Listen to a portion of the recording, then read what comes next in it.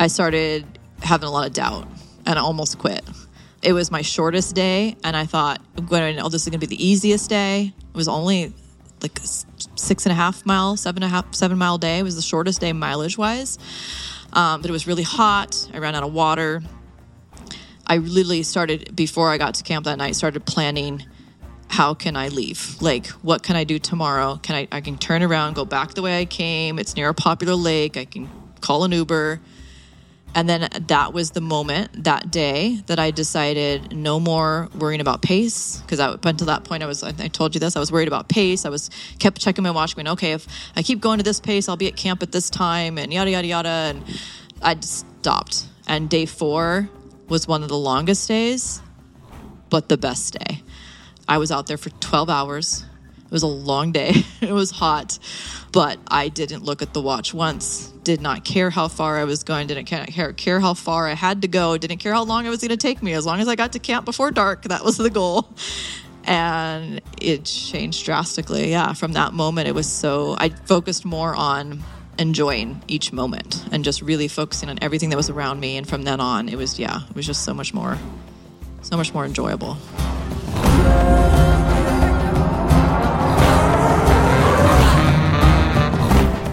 Welcome back to the Yogi Triathlete Podcast. We are Jess and Beej, and this is the place where we share stories of people looking, finding, and living their purpose. And how do you do that? Well, so much of our purpose in this life comes from following the callings on our heart, and that is what we're going to do today. We're going to smack down an epic experience of Liz Perkoski, who is a Yogi Triathlete athlete. She is on the squad, and we are here in person with her coach, Melissa Gansz, who is in town from Philly. We're so happy to have her here on the Best Coast. We just put down some vegan pizza and we are drinking some Athletic Brewing non-alcoholic IPA because we don't want to have any compromises for our epic ride tomorrow morning. But that's not what we're going to talk about today. Today we're going to talk about Liz's experience. She just came back from a 7-day Thru-Hike on the Tahoe Rim Trail. And as soon as I heard that she had done this, I knew that we had to get her on the show because following your heart and doing things that scare you and checking off those things on the bucket list are incredibly important. We are here to fulfill our desires. And life is so short that you don't want to leave this earth without fulfilling your desires. So, Liz, welcome to the show. Thanks for having us. Thank you. That first voice was Melissa, who was literally meditating and holding the mic. So, Liz, welcome to the show. Thank you. That's awesome. We are a little punchy because we were up early this morning swimming with the ocean down in Encinitas, and the ocean was spicy today. We had swell, we had chop, then we all went for a run, and it is like a late night podcast for us. It is 6:24 p.m., so we may be a little punchy, but if you've listened to the show before in any of the Smackdowns we've done, you know we love punchy. So, once again, Liz, welcome to the show. Thank you. That's all me. All right. Hey, I'm here too. We got coaches, we got athletes. So let's dive into, where did this epic adventure first birth? Like when did this first come into your awareness? So this particular trail, actually your podcast. So I've always had dreams and I've always felt a calling to the PCT, and have read many books about the PCT, and I've always had that deep in my heart that someday I want to be able to do it, which I know is a big jump from 7 days to the PCT. But I've always wanted to go backpacking. I've had the gear for a few years now. Was supposed to go with my family a couple years ago before COVID. And then because of the fires and then COVID, it just kept getting put on the back burner. And so I've just been having the gear just sitting there. And there was one day I listened to your podcast where someone did hike the Tahoe Rim Trail. And I was like, oh, I love Tahoe. We camp in Tahoe all the time. That'd be a pretty cool trail to do. And so it was about a couple of months ago that I really started joining some Facebook groups, went and bought the map, went and finished buying all the gear that I would need because I didn't have everything, and just let it just kind of sit. I still wasn't really planning because I really didn't think. I was like, can I do this solo on my own for the very first trip ever? And yeah, I just started to kind of just build the past couple of months. Are you a planner or you just go with the flow, see what the adventure? Well, for this, it was a little bit of both. Like you had to plan. Like I definitely had to know logistically, like where to park, where was the best place to start, where to camp each night because of the lack of water. So that was huge. You had to get to the next camping spot so you'd have access to water. So that's where like there's a Tahoe Rim Trail Association that has an awesome website. So that really helped. They had like segments that they had planned out, like where you should goal for each day for your miles and where to camp, where their water sources are. They had maps you could download, and then the Facebook groups were a lot of help. So yeah, that was a lot of planning too, but then also going in knowing if I need to change it, be flexible. Like you had to know that would be possible, and that happened twice. I love how you prepared yourself by buying all the gear, getting the map, but you really hadn't made the decision yet, but you were going to be ready if the decision, when that came. But it sounds like it was something that you just decided not too long ago. When was the final, like how far out were you from the hike when you were like, that's it, I'm going and it's going to be this date? Probably only a few weeks. Because it was That's why I didn't know about it. I was like, how did I not know she was doing this? Because Memorial Day weekend, we were camping at the beach like we always do with my family. And I have cousins and an aunt that go to Lake Tahoe every summer. Like they go every single summer. And I was chatting with them and they were telling me the dates they were going to be there. And I was like, and I had a thought. I was like, what if I time it so that I can see them too? And like I can camp with them a couple nights either before or after. God, it'd be awesome. And especially because some of my cousins that don't go every year were going this year. So I was like, I'd get to camp with a lot of the family. That'd be fun. Tahoe's a special place for us. We always camp on the west side, and that's the side where everyone was saying to avoid because of all the snow. They're like, if you're going to do the whole thing, people were recommending you wait till August. And I can't wait till August because of work. So yeah, I was up until, probably not until about summer officially started that I really started sitting down and thinking, can I do this? Can I make this work logistically as far as the timing, being away from home and like timing of would I be able to finish in the time that I wanted to finish? So yeah. And then I started dehydrating my own food. So that was fun. And then that's when I started thinking, I'm like, okay, if I'm doing all this work to dehydrate my own food, this is happening. What were the biggest, as you're going through this process, what were the biggest mental hurdles of wrapping your brain around what this, as you started to get more information about how this was all going to unfold, what were your biggest challenges before you even stepped foot? Before I started? Yeah. I think the confidence, because I was going alone. Yeah. The confidence, but not, I mean, obviously I was nervous. There was fear for sure. Fear of what? Fear of, am I going to get out there, be by myself, and absolutely be miserable? And fear of bears. Mm-hmm. You know, I've camped with bears all my life, but never like away from other people and out like in like not in a set campground. But then I was trying to like, my mom was terrified. She did not want me to do this at all. So then I had to kind of hide my fear to like make her feel good. So, yeah. She actually helped you then.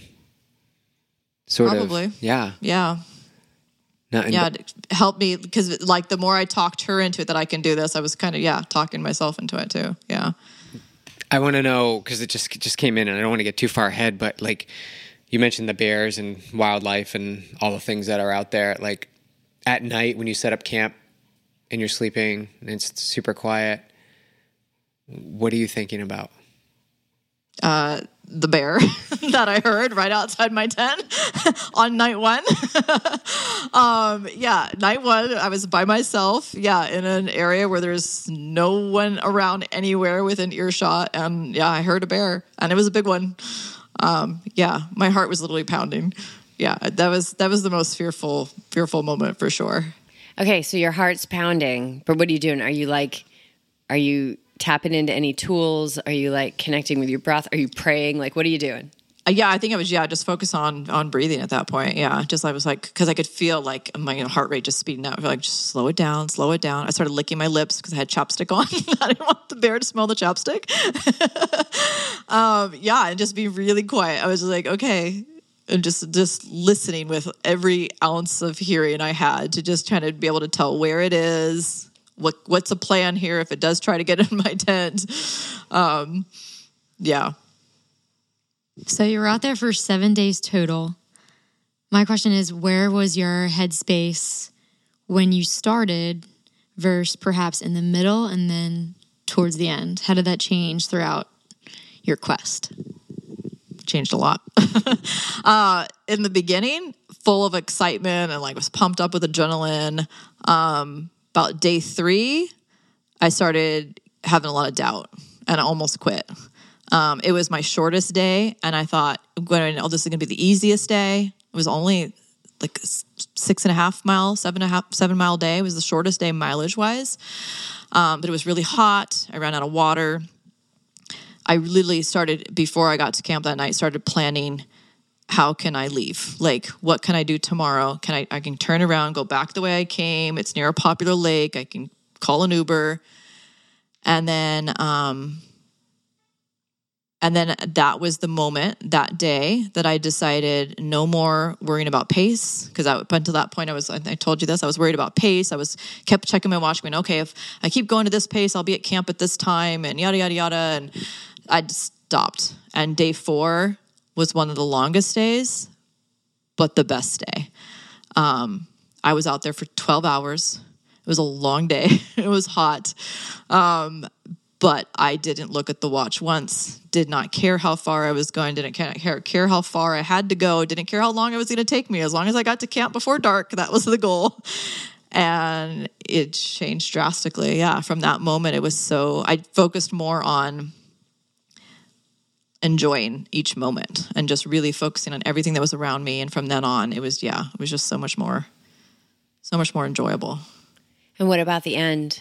Just to finish Melissa's question about how it was compared to the beginning. Same thing. Yeah. That last day I was like, this is it. Take your time. Don't rush it. A part of me kind of wanted to get back to the city early enough to be able to go out to eat and get clean clothes and maybe even get back to camp with my family who were a good 20-minute drive away.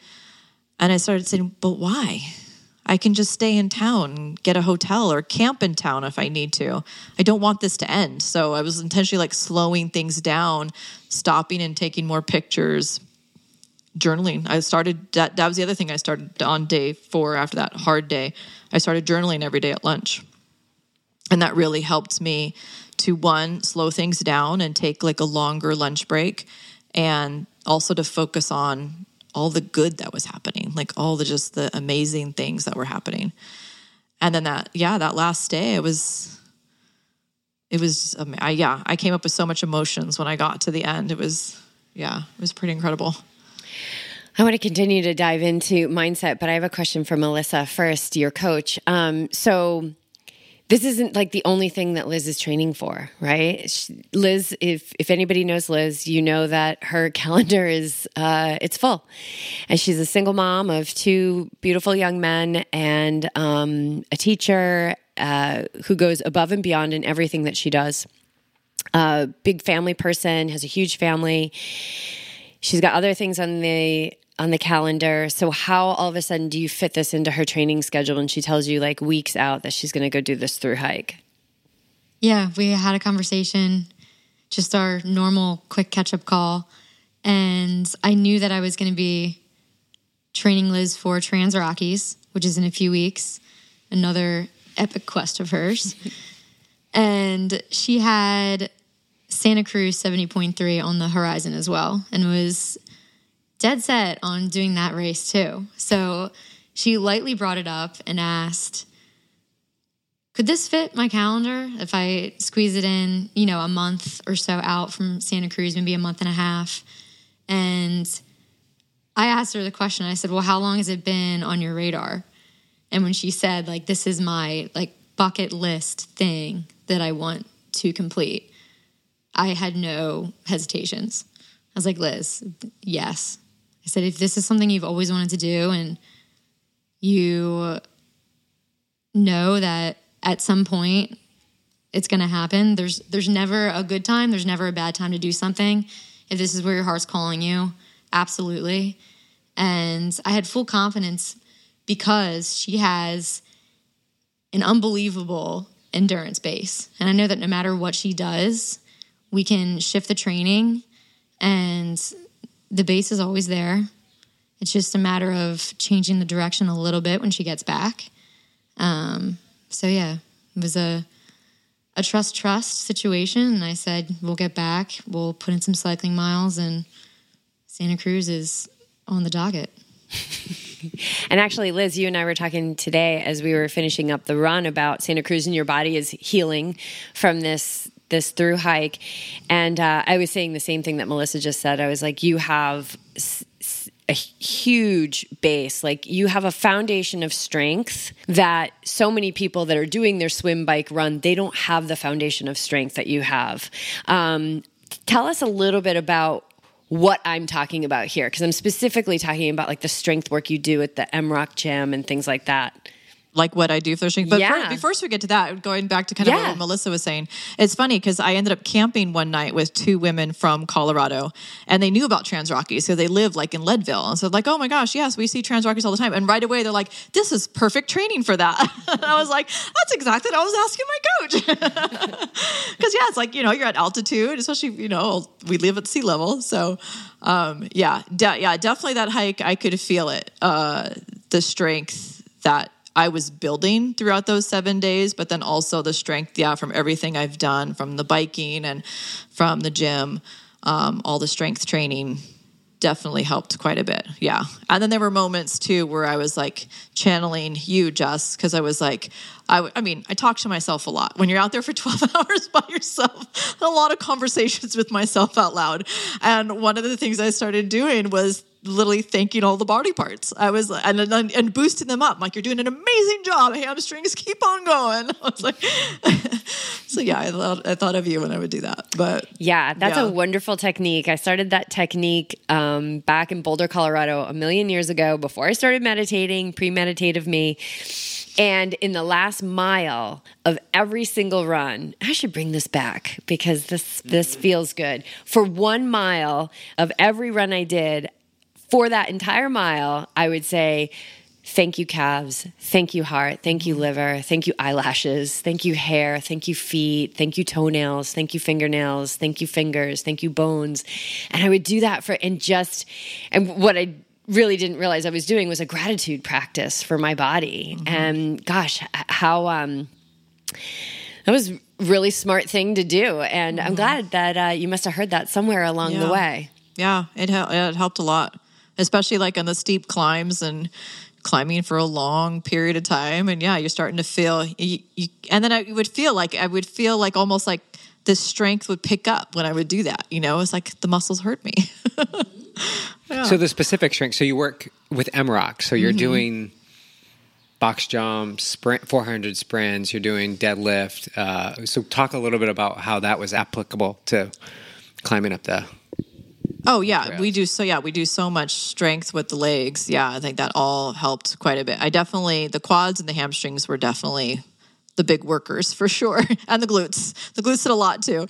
And I think everything with the yoga too. Like the first day, I had a lot of pain in the shoulders, and I started realizing I would think I was hunching too much with the weight of the pack. First of all, my pack was way too heavy, way heavier than it should have been, and so then I started just focusing more on like everything that we do in yoga, and same with the gym, right? When you're going to lift like 200-pound deadlift, you got to make sure your shoulders are back and your chest is out. And so when I started thinking about, I got to engage the core, I got to put the shoulders back, it helped. It was a game changer. My shoulders didn't hurt at all after that.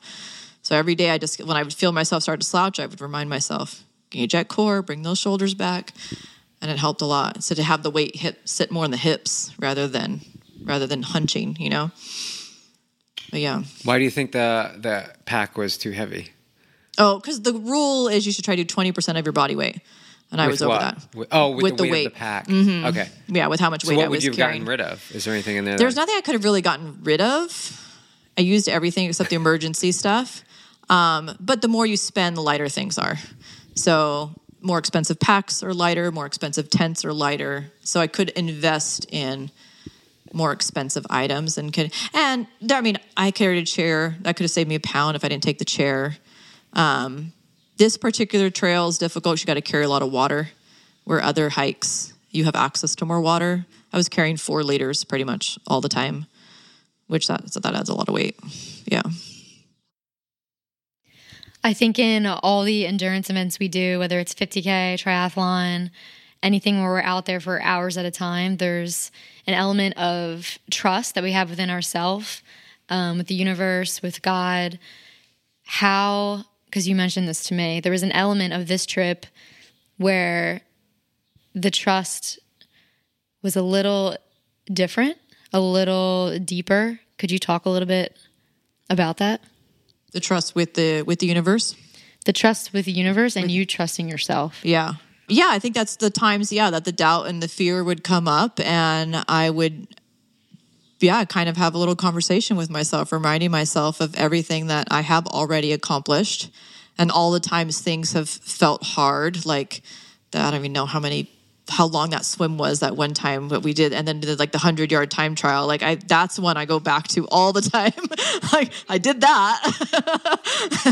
I can do this. And then when the fear of the unknown would come in, like, am I going to get to the next water source before I run out? And there were times I did run out of water, and I'm like, it's hot to trust that the universe has my back, and they did. There was one time where a mountain biker gave me water, like those. And like other person I told you that I called a trail angel that came and had a conversation with me. He was just a day hiker. And it was that day I was having the doubt and I was down on myself. And he just reminded me of my purpose of being out here was to enjoy it and have fun. And so, and that conversation with him was a game changer. So I felt like those people were brought to me by the universe, at the right moment when I needed it. Yeah, not a moment too soon or a moment too late. They always show up. So I'm getting a sense, although you were solo hiking, you really weren't ever alone.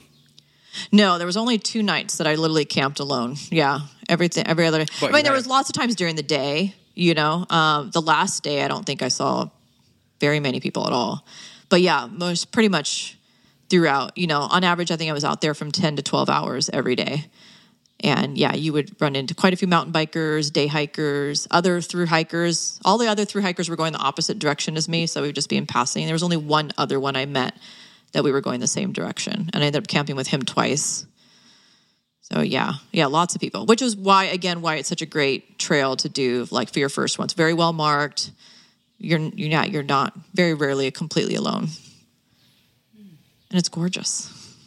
How gorgeous is it? Oh my gosh. Oh, the pictures don't do it justice. Like I'm looking back at the pictures and I'm so disappointed in my photography skills because, just seeing the lake again, like I said, I've grown up so much going to Lake Tahoe, always on the west side. So we're always seeing it from the same perspective, seeing it from all different angles, and all the wildflowers, all the trees. Yeah, it's absolutely breathtaking.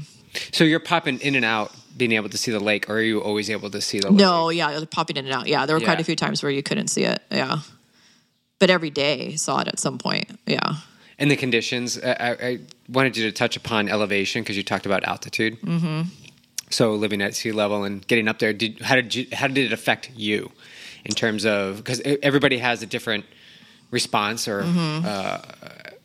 they respond differently to it. How did it work for you? Yeah, I was worried because I have had times where I've gotten headaches at altitude, and I've always had caffeine, and I knew I wasn't able to carry anything with caffeine. So I had the thought right before I left. I was like, I should get the hydration tabs with caffeine. But I had just placed my goo order. I'm like, I'm not going to place another order just for hydration tabs. And I don't get the ones with caffeine normally. So I actually ended up going to stores trying to find it, and nobody had it. So then I ended up buying the blue one, noon. Yeah. So then I was kind of worried. I'm like, this is new. Am I going to handle it? But I'm glad I did because that helped. And I think that was a big part of why I was struggling on that third day because I had 3 liters in my Camelback, and then I had the liter on the side, and that's where I was putting the hydration tab, and I was kind of just sipping on it throughout the day. after that struggled so much on that day 3, I said, I'm going to drink the whole thing before I even go. And that was a game changer too. Literally just drank a whole liter of water with a hydration tab in it every day from then on, right before I even got on the trail. And that made a huge difference. So yeah, I think that helped a lot, because there was a couple times where I could feel a headache coming on, but so there were a couple days, really long, hot days where I would take another one. I'd use another hydration tab in the afternoon. And that helped. Yeah, that helped quite a bit. But where were your water sources? Like, were there campsites where you had water sources? Like, how were you refilling for the days ahead and throughout? So most time it was a creek. The 2 lakes that I saw, people had already warned me not to drink from them, that it wasn't good water sources.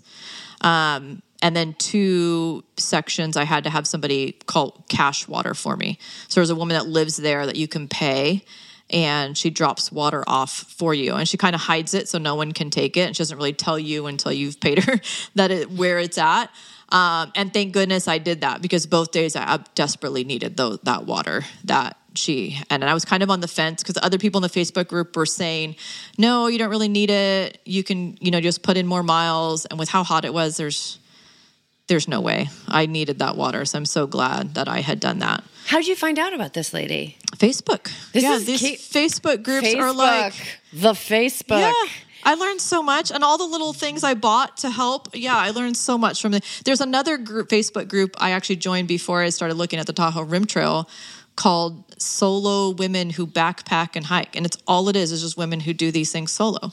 And that's where I started, I've been following that one for like a year, and just getting so motivated by what these other women are out there doing. Some are car camping, some are, long day hikes, but yeah, I learned so much. The first night and the 5th night, I had to melt snow because I wasn't near a water source and I had run out of water. So that was an adventure. Yeah, tell us about the snow, because, races have been canceled there. We had one of our athletes that was doing the Tahoe 200, which was supposed to be in June. Then that got postponed. So what was this? Yeah, they were doing. It was there the weekend I finished. Yes. Yeah, I saw their signs everywhere. I was really hoping I'd run into Candace, but I didn't. Saw her signs. Candace Burt. Saw her signs everywhere. So, yeah, what were the snow conditions up there? It was a lot more than I thought. Yeah. And I stayed away from where the worst snow was on the west side, which is why I didn't do the whole thing, was because that's where the snow was. And a lot of people I saw come in the opposite direction already finished. One guy, his poles broke getting through that snow on the west side. And people were saying, it was hard. It was very difficult. But there was still quite a few patches I had to go through. So for the most part, it wasn't too bad. It was just you had to use the app, because there were times that you were walking on snow for so long that it was like, okay, where's the trail? I have no idea where I am at right now. You literally could not see the trail at all. So thank goodness for the app. Other ones were just really short. You just walk right over, you're right back on the trail. The day I did the highest peak, that was the sketchy day. So it's what's called Relay Ridge. And it's before you get to Relay Peak, which Relay Peak is the highest point, which was like 9,400, I think, 93 something. And the ridge, so obviously people are just telling me, don't do Relay Ridge without spikes. Don't do Relay Ridge without spikes. So before I left, I had already said I was going to stay on the horse road. The horse road, you avoid the ridge. You're like right below the ridge, and you still do the peak. But then everyone that I was asking that day before, as they were coming the opposite way, I asked literally every single person I saw, how was Relay Ridge without spikes? They're like, oh no, it's totally doable. It's totally doable. You should do it. You should do it. I'm like, okay. Because the other thing is, if I had stayed on the horse road, which goes back to another theme we've talked about on this show before, is be careful about who you ask. Well, I've been asked a lot of people, so everyone is telling me the same thing, right? So I literally asked a lot of people, but the other thing is, if I stayed on the road, I would have missed the falls, and I'm like, there's only one waterfall on this trail. I want to see it. So I made the decision. I'm going to do it. I'm going to go for it. And I'm glad I did. I did fall. Sorry, Mom. I did fall a couple times. I went down on my butt intentionally.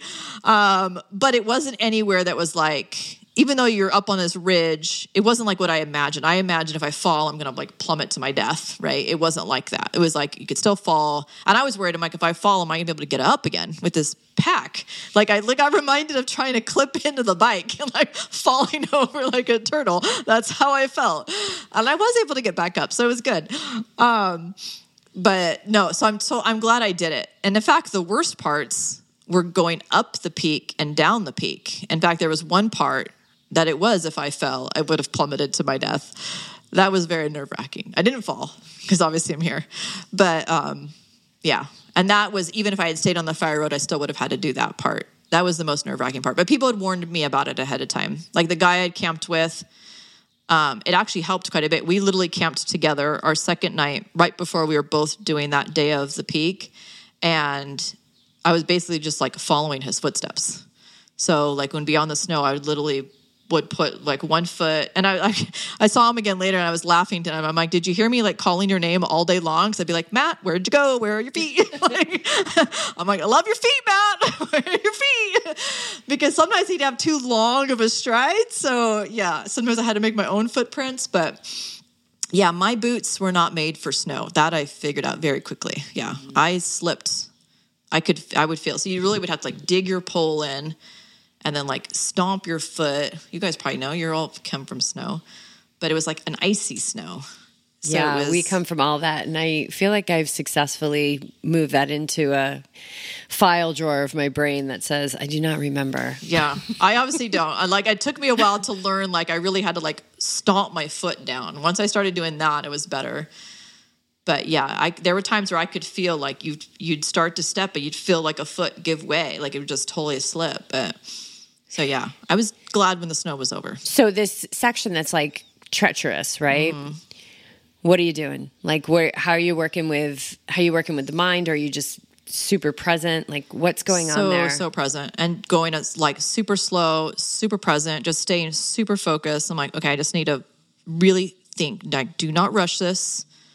Just take your time, breathe, a lot of breath work, and just tell myself you got to stay calm. Like you have to do it. You can't not do it. You can't say, I want to stop. Where's the aid station? There's no aid stations. There's no one coming and picking you up. And it's like, and at that point it was like turning around would have been more miles and then more going back through snow. So everyone had warned me about that one part, and I knew it was coming. And I kept thinking, I'm like, I kind of stopped and did some breath work before I even started. I was like, you can't fall. At this point, I've already fallen like 3 times on stuff that was way easier, and I fell. I was like, you have to do it. You just got to do it, and I did it. And I texted them right away. I'm like, I did it. Made it. Because yeah, like the guy was following his footsteps. I think he was concerned. And that's when I started really worrying me. I'm like, he's texted me quite a few times telling me, he's like, maybe you can go up and around it. And there was no going up and around it. It was way too high up. The snow went way too high up the mountainside. And there was no going down. Like it was like, no, can't go down that way. Just got to do it. So you have phone access or texting? Yeah, like, most of the time I was able to text. There was only a couple camps where I had to take out my Garmin, the InReach, which works on satellite. So when you can't text. So who's the support system? Who's running base camp? So you got your mom at home worrying. You got your coach on the East Coast. Like, mm-hmm. Are you feeding them where you're at? Is there a tracker? Like, how does that all work? So yeah, I could have had the tracker on. I didn't because I wanted to save the battery power. I basically had a spreadsheet that basically said where I would camp every day and how many miles I would each day, like what the starting and end was. And then I would send my boys a message and my parents a message every morning before I hit the trail. So they knew what time I hit the trail. They knew exactly each day, like how many miles I had to go. And then I would text them as soon as I'd get to camp every night. Yeah, my parents were pretty much like on the edge of their seat the entire time. They were nervous. My mom even said, she goes, I was really hoping you would hate it. She does not want me doing this again. So hopefully she doesn't listen to this when she hears that I want to do the PCT. She's going back and you're going with her, Mom. Yeah, I'm definitely going back to do the rest of the Tahoe Rim Trail. That's for sure. Yeah. What about, I want to talk to Melissa. So what are you thinking? Because you're not getting any information back. And I think we had a Monday meeting or something. Like, I don't know what she's doing right now. I don't know. So what are you going through from this side? I was worried about her, but I knew she was fine too. Like, I just trusted that she was okay. And I don't know which day it was. I feel like there was a few that uploaded all at once, like 3 at a time just showed up, and I could see all the miles that you were doing. And I remember I had this feeling. I was like, damn, she's doing some badass shit out there. And when BJ asked me, that was kind of just my recap. I didn't know what it was. I just knew that it was awesome and challenging. And I saw the day that you were out there for 12 hours. And I was like, that's a day. I said, she's having a time. Yeah. And Liz shared with me that she felt like it came at the perfect time, this trip. I think that spiritually, it tapped into some places that needed some healing. And I kept thinking about that. Like, I was sending my energy out to you. And I knew that you were, getting what you needed. What'd you get, Liz? Well, I mean, I think first, just the fact that Melissa had no hesitation when I first brought it up to her. Like, I could sense the confidence from her, which also was kept reminding myself of that. And then again, reminding myself of everything that I've done in the past, like with BJ as a coach too. And, but yeah, I've just been going through a lot, like hormone wise for bodies. So I've been definitely having a lot more fatigue and just a little lack of motivation. So I think that's what, Melissa, we've had lots of conversations about it. And, that's where it came right when I needed it. Like, I got off that trail and I literally felt so invincible. I felt so just like, holy crap, I just probably should have said that on the podcast. You just did that. And you could do that. You can do anything. And just the fact that I felt so good every day. I was never sore. I attribute that to the yoga. I did yoga every single morning before I left. Any chance I could stop and cactus my arm. Sometimes I wouldn't even take the pack off. I would be reaching up and doing cactus with the pack on, with the trekking poles in my hands. I'm like, someone's probably seen me wondering what the heck am I doing? Anytime I'd stop and take the pack off, I would, do some stretching, and I felt great. I felt amazing. I mean, I was tired. It was hard, but the body felt good, which it hasn't felt that good in a long time. So as an athlete on Team YogiTriathlete, you get meditation on your training plan, and perhaps pertaining to this trip, but just in general, what has meditation opened you to just in life? Focus helps me stay calm and focus on each present moment right then and there, and not worry about the future, not worry about the past, not be able to step into something like this with so much unknown, but yet I still was so calm about it. It's almost like this inner power. I don't know. Like this just this power inside of me that I was just like, a part of me had no doubt, this is happening. I can do this. I'm just going to take it little by little. And the breath work helped so much, so many times. What's your favorite breath exercise that you were employing on the trip? Probably the in 4, hold 7, out 8 is probably the one I did the most. Yeah. And a lot of just really just focusing on like some of the stuff you guys have been talking about lately on the podcast, just the nasal breathing and just slowing things down. Yeah. Yeah. And just the constant gratitude too. I feel like even though I wasn't meditating or focusing on breath, but the fact that I was having those conversations with myself out loud, it's kind of funny, through the time I've passed the time, and it kind of helped me stay focused on each moment and not worry to avoid worried about how much more time I had or how long I've already been out here or how hot it is. I would actually have a conversation as if we were talking like right now. Like I kind of had a part of me where I was imagining myself as a guest on your podcast. And then I would literally like walk and talk out loud, telling you the stories of each day. Like of everything that had already happened up until that point. Which is probably why I got this massive hit. Like I didn't know anything about it. I just saw you put that comment in the team WhatsApp group, and I was like, we need to talk about this. Yeah, and it was funny because I even had moments where I was like, why are you doing this, Liz? You're not going to be on their podcast. But I would have these conversations as if I was a guest on your podcast. I could literally picture us sitting right here and picture me telling you about each day. Well, was there anything in that pre-podcast that we haven't touched upon yet that you would like to share? There's probably a lot more detail that I'm not remembering right now. But yeah, because 12 hours, there was a lot to talk about with myself. An imaginary Jess and BJ. That's amazing. I'm so glad you're here. Thank you. Can we just talk? I want to know the elevation and the miles that you put down. So total, like official, for the 7 days on the actual Tahoe Rim Trail was 83.5 miles. But there was a lot of, like, obviously to get to the start, it was a good like mile and a half from where I parked on that trailhead.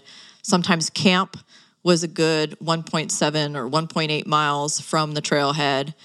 And then once you're in camp, then there's walking to the stream and then filtering your water and then walking back. So there was definitely, I didn't even look at the watch to see officially how many miles it was, but it's definitely more. And then the snow day, there was a lot of times I went up and around. I literally avoided the snow as much as possible.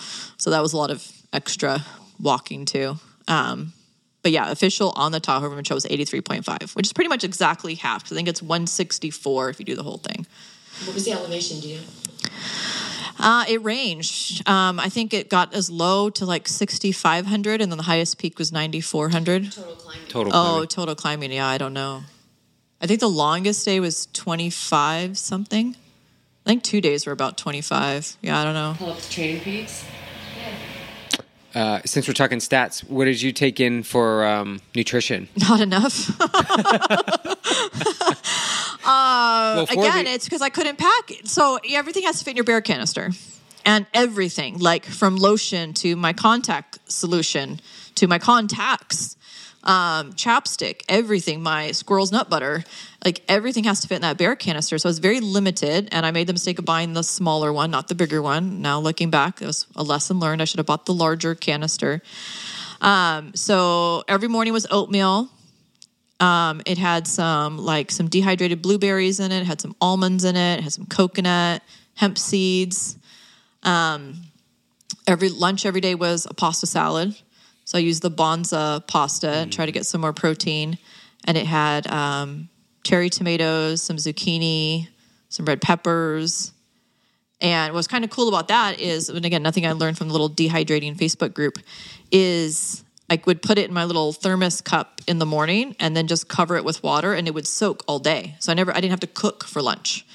So then 6 hours later, you just drain the water and it's all ready to go. It's all hydrated. Mm-hmm. I'd add a little bit of olive oil. I carried a little extra thing of olive oil. And then dinner, one night was, some nights were the vegan mac and cheese with broccoli, which was so good. Oh my gosh, so good. And then another one was this like Thai, it was like the thin little like Thai rice noodles and then some veggies and then like a vegan like bouillon cubes, is that what they're called? Yeah, they were supposed to give like kind of like a chicken flavor, but it was a vegan one. Yeah. So, so those were dinners. The meals actually weren't too bad. Definitely the mac and cheese could have been a larger portion. That one was kind of small. I didn't have enough snacks. And again, it's because I couldn't fit anything in there.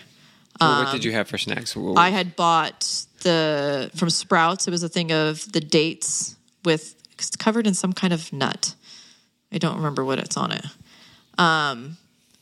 I bought a whole thing, hoping to take the whole thing. It didn't fit. So I basically had one little zippy baggie that I had to kind of even out for the 7 days, and then some banana chips. That was it. And that's definitely where I needed more. And, I think my body's so used to all the electrolytes from all the training, right? I couldn't take any of that. all I had was that one hydration tab every day and water. That was it. So yeah, I was definitely feeling it for sure. What would you have done differently? Like, I know you're limited to what you had in the pack, but like, what could you have done? I think if I had had a larger bear canister, I think I definitely could have taken more snacks for sure. I had a larger portion of the mac and cheese dinner. And then I would have either, I don't think I would have been able to take like as much like Roctane or anything as I would have wanted, but I definitely could have at least taken another thing of hydration tabs and maybe taken like 2 or 3 of those a day instead of just 1 a day on some days. Because I was sweating a lot. Yeah. What were you craving? Like, did you have any cravings or missing? Because being out there 7 days, you're off your normal just routine. Like a big meal. Like when I got off, I just want to get a huge hearty meal. And I did. I got an amazing burger. It was like this Impossible burger. It had barbecue sauce and peppers on it. And it was the best thing ever. But that was after or during? That was after. Okay. Yeah. Yeah. Yeah, but all the time during, I kept fantasizing about having like just a big hearty meal with like some fries or something salty,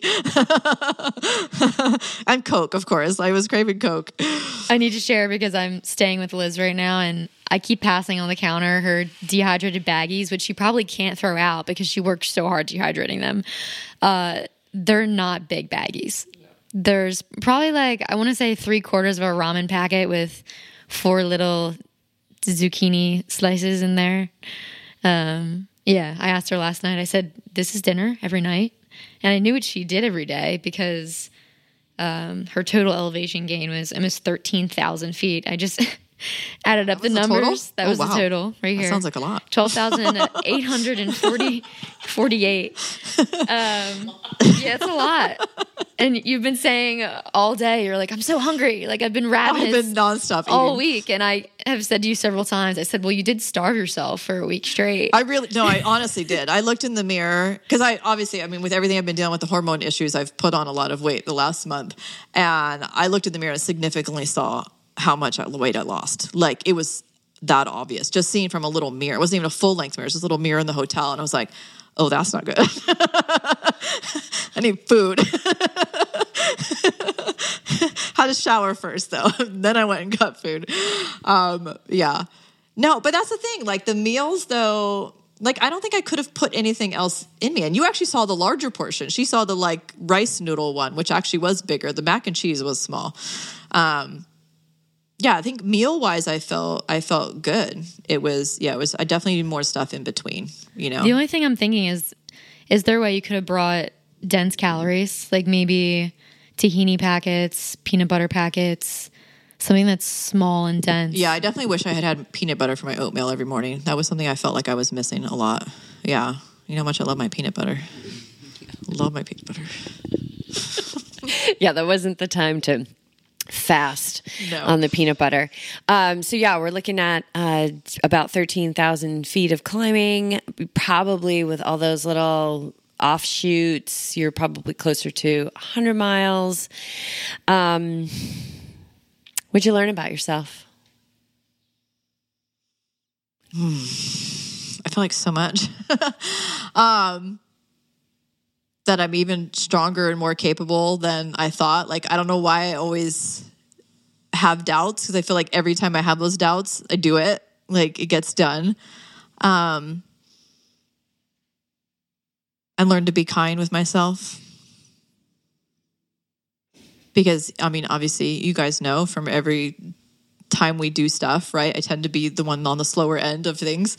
And I've always, get down on myself. And here was a time where it was like, it didn't matter, right? There was no time you had to beat. There's no one you're competing with. It was freeing. But then at the end of the day, it was also like, why do you get down on yourself? Like, it doesn't matter. It doesn't matter how long it takes you to finish that 70.3. You still finished, So that was a bit, and like I said, that day where I had that transformation, I was like, no more do I care about, I'm spending all this energy calculating how much more I have to go and how much longer it's going to take me. And to sit at camp? Like, I'd rather be out here on the trail with these gorgeous views than sitting in a camp. So I was like, take your time. It doesn't matter. It's okay. And that was probably the biggest thing, just to be kinder to myself. Well, it's just, Jess says this a lot too. It's just you and you. Mm-hmm. And maybe it takes getting out on a trail by yourself to come into that mindset. And we get into these communities of Ironman and ultra trail running, and we're there racing with people. And I think we get caught up in that stuff. I think the very example of this beautiful experience you had is you don't even know how much elevation you had. Like, I can't tell you how many people I know would be freaking out, not knowing that. So it sounds like it was a truly uplifting, up-leveling experience for you. What do your children think? What do your boys think? My oldest, I have no idea. He hasn't really said much. And he didn't really reply to much of my texts. But he is the one that before I left, when my mom was like, do they know how serious this is? He's the one that replied. He's like, Nana, she does Ironmans. Like, she's fine. But no, my youngest, he was cute. He would reply to a lot of the texts, and he was like, amazing, send us pictures. And he even did a post. He never posts, and especially on Instagram. They these teenagers are all about Snapchat. He posted a picture that I had posted. I think he just took a picture of it, and I don't even remember what he wrote on there. I took a screenshot of it, but he was just like, so awesome, or he was just like, yeah, take this little moment to brag, I guess, about me. But yeah, it was cool. It's neat. What would you say to other women who want to do something like this, being on the trail alone as a woman, but perhaps they're hesitating? What would you say? Do it. I mean, this is something that I have wanted to do. And this is what I was thinking of while you were talking. This is something I've wanted to do for so long. Years. I have wanted to go backpacking and never did, because I always thought I had to go with somebody. I don't know what I'm doing. I need to be shown the ways. It's too unsafe for me to go solo. I'm so glad I finally had the courage to do it. And I think, again, what really helped is being a part of that Facebook group and seeing other women doing it. I met 5 other women out there doing it solo, and they were doing the whole thing. It's just unbelievable. And just, that was another thing, I think a big thing I learned from being out the trail, don't ever underestimate the kindness of strangers. So many amazing people. And I think on any trail, even if it wasn't that you would see so many people, you're still going to run into some pretty amazing people. I mean, I think it's the same when we run into other old trail runners and ultra triathletes, and it's the same thing when you run into other backpackers. And a lot of people you do run into, we're day hikers, we're ultra runners out there running, we're mountain bikers, we're out there biking, and yeah, it was unbelievable. I just the most amazing experience ever. I can't wait to go again. Melissa, what did you take away from what your athlete accomplished? She actually engaged so much excitement within myself. Even this talk, I feel just what you were saying about how all the time there's something in front of us that we get nervous about. We have self-doubt. We don't think we can do it. We always do. Yeah, I think that's amazing. And I want to do one with you. We've been jokingly talking about it all week, but I want to backpack with Liz. I do. And I want her to coach me. I want her to tell me what to pack. I want her to help me get ready. Not the food. Yeah. No, get the big fan. I want the big bear canister. We know that. Yeah, she's going to coach me through one. And rules are going to be reversed. Maybe that's even a new business, Liz. Backpack with Liz. Okay, so this was a thought I had in Oregon. When I was out there on the trails, and as I was starting to learn more about, it wasn't this last Oregon, it was the Oregon before, right? When you raced, and I went and spectated. The 70.3 race. Yeah. And remember, I kept doing some day hikes before I met up with you guys, and that was one of the thoughts I had. I was like, how can I stop doing my day-to-day job and do more of kind of like what you guys do. And that was my thought, was I could lead people on hikes, and we can even have meditations out there on the trail. Like, it was a thought. You never know. It's just the seeds are being planted. I like it. Yeah.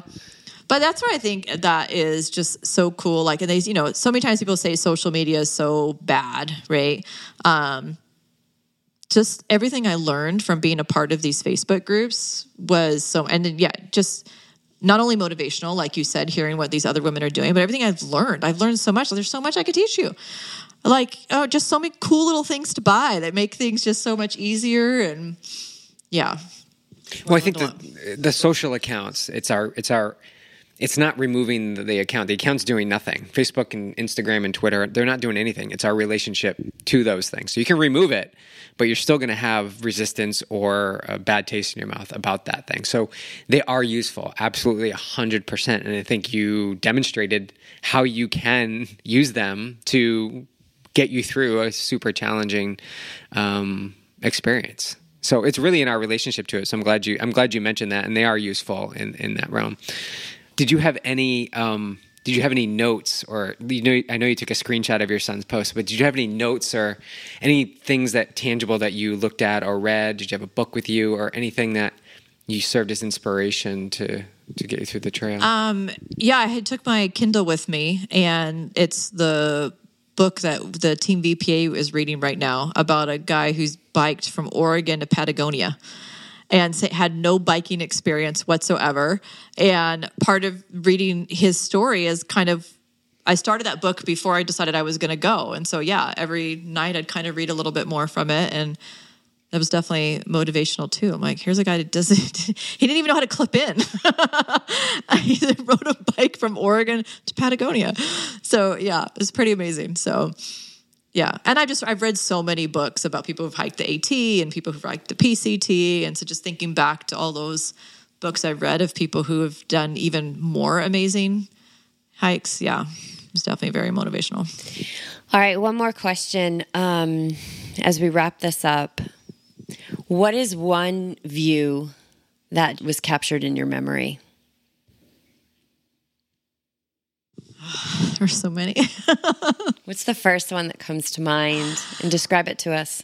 There were so many gorgeous views of the lake and so many gorgeous views of like all the wildflowers. But I think the one that really comes to mind is the sunset I saw that first night from what's called the bench. And my original plan, how I planned everywhere I was going to plan out, was basically seeing what other people had done that was on the Facebook group.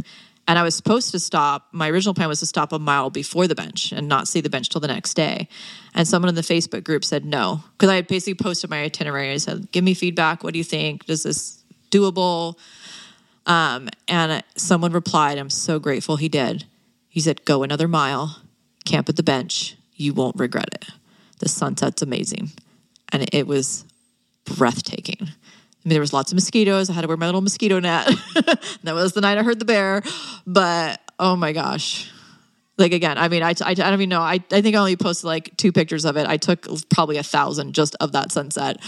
But it was absolutely gorgeous. And then to be there by myself, where other people I know that had camped there after me were there with other people, I think it was made even more special. The fact that I was there alone. It was my first official night on the trail, and yeah, it was breathtaking. One word to describe the feeling that sunset evoked from you. Calm. All right. That's a wrap. Thank you so much. It was amazing. I feel like we could continue to talk about this. I totally want to go do something like this too. This sounds amazing, just being in the wilderness, being connected to Mother Nature. But thanks so much. Thanks for sharing so generously. And I'm going to make the assumption that if anybody who's listening to this and is interested in doing something like you did, that they can reach out to you. Of course. Yes. Yeah. Good. Yes. Everyone needs to do it. Well, we'll put the links to connect with Liz and Melissa in the show notes to this. And thank you so much for being here for this late night podcast. It is 7:20 and we are signing off.